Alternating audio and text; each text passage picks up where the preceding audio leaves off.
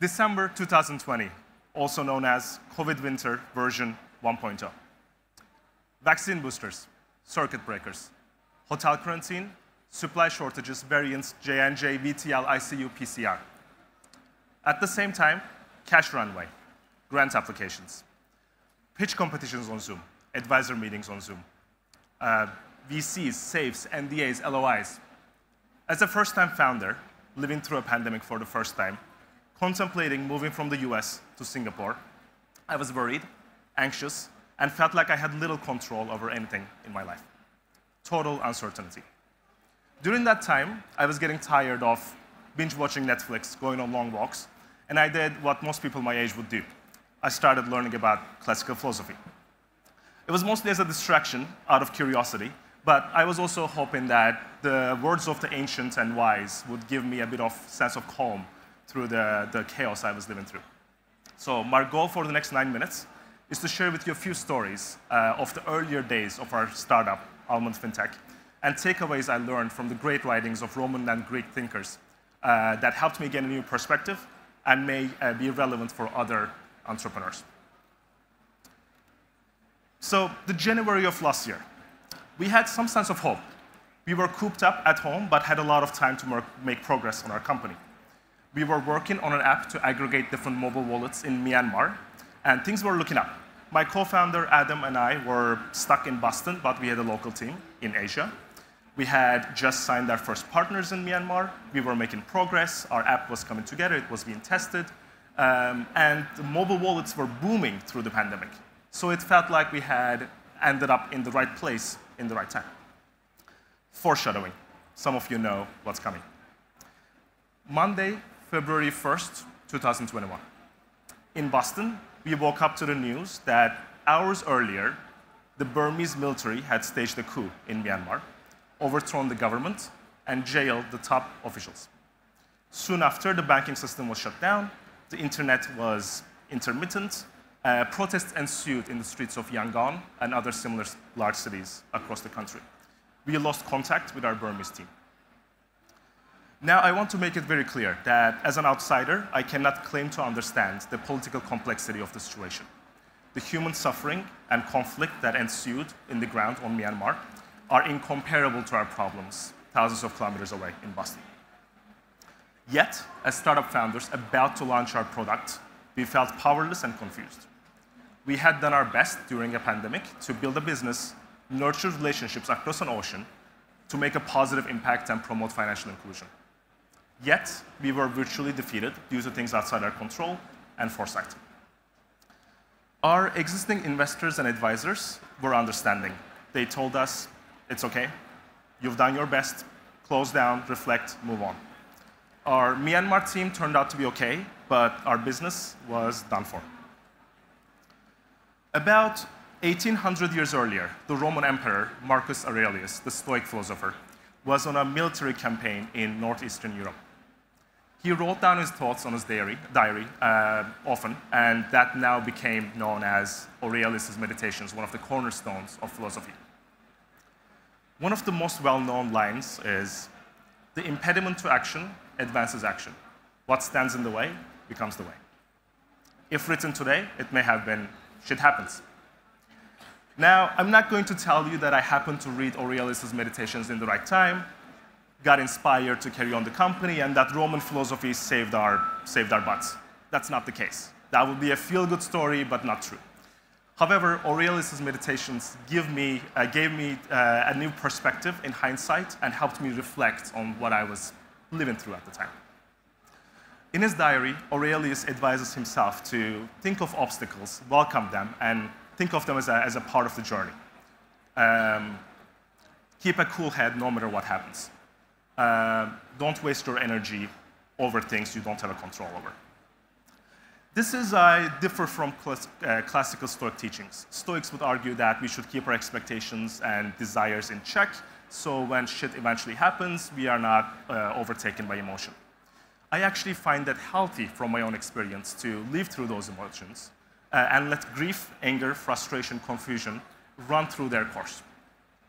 In fact, all famous Stoics, including Aurelius himself, admit that they are sometimes overtaken by intense emotion. despite their own teachings. But what matters is how you recover and respond once you can think clearly again. It is hard to find a successful entrepreneur who at some point has not faced an existential crisis, but decided to continue. In our case, much to the surprise of our advisors and investors, we did bring Almond back from a major setback. The impediment to action, the adverse political event in Myanmar, advanced action by forcing us to think creatively and pivot into a more scalable and impactful model. What stood in the way became our way of expanding globally. And furthermore, having bounced back from completely unforeseeable events such as a military coup and a pandemic, gave our team and our investors further confidence that we will be ready when shit inevitably happens again.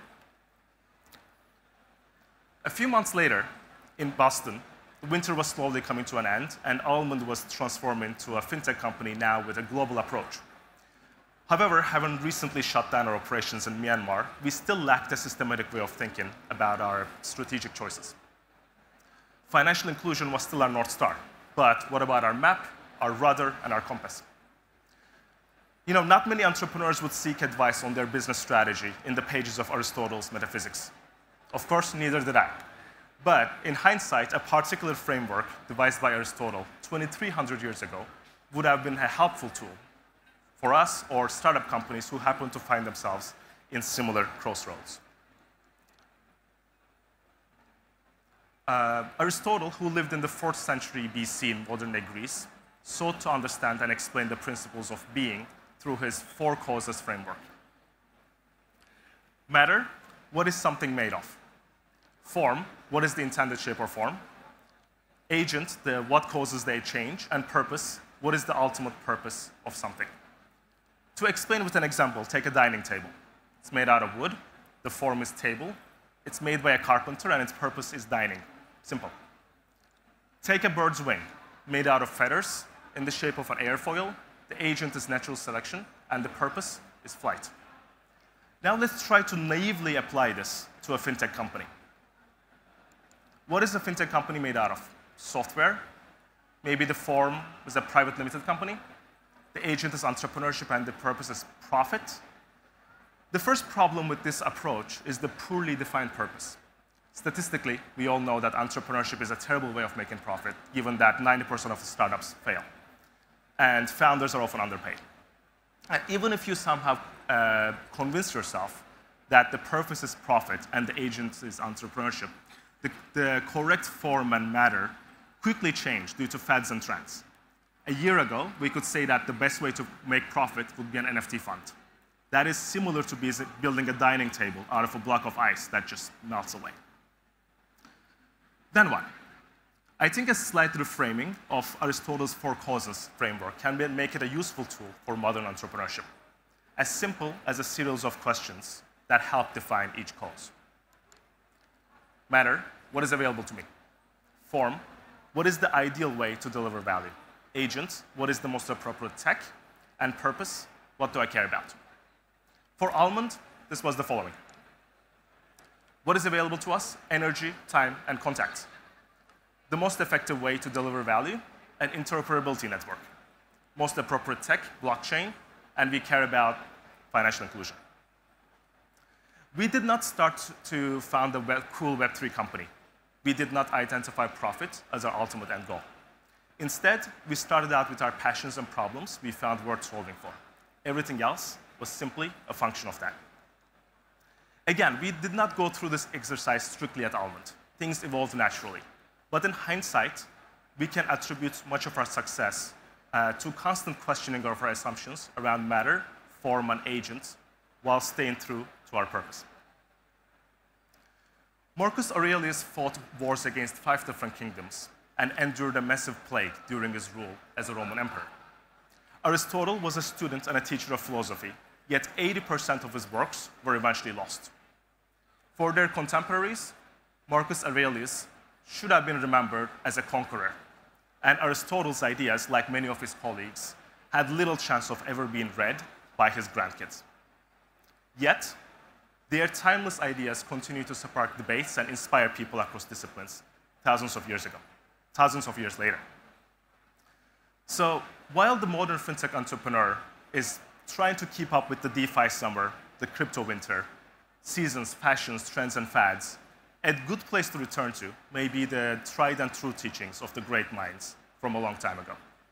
The best place to start when searching for the next big thing may be what has survived the test of time. Thank you.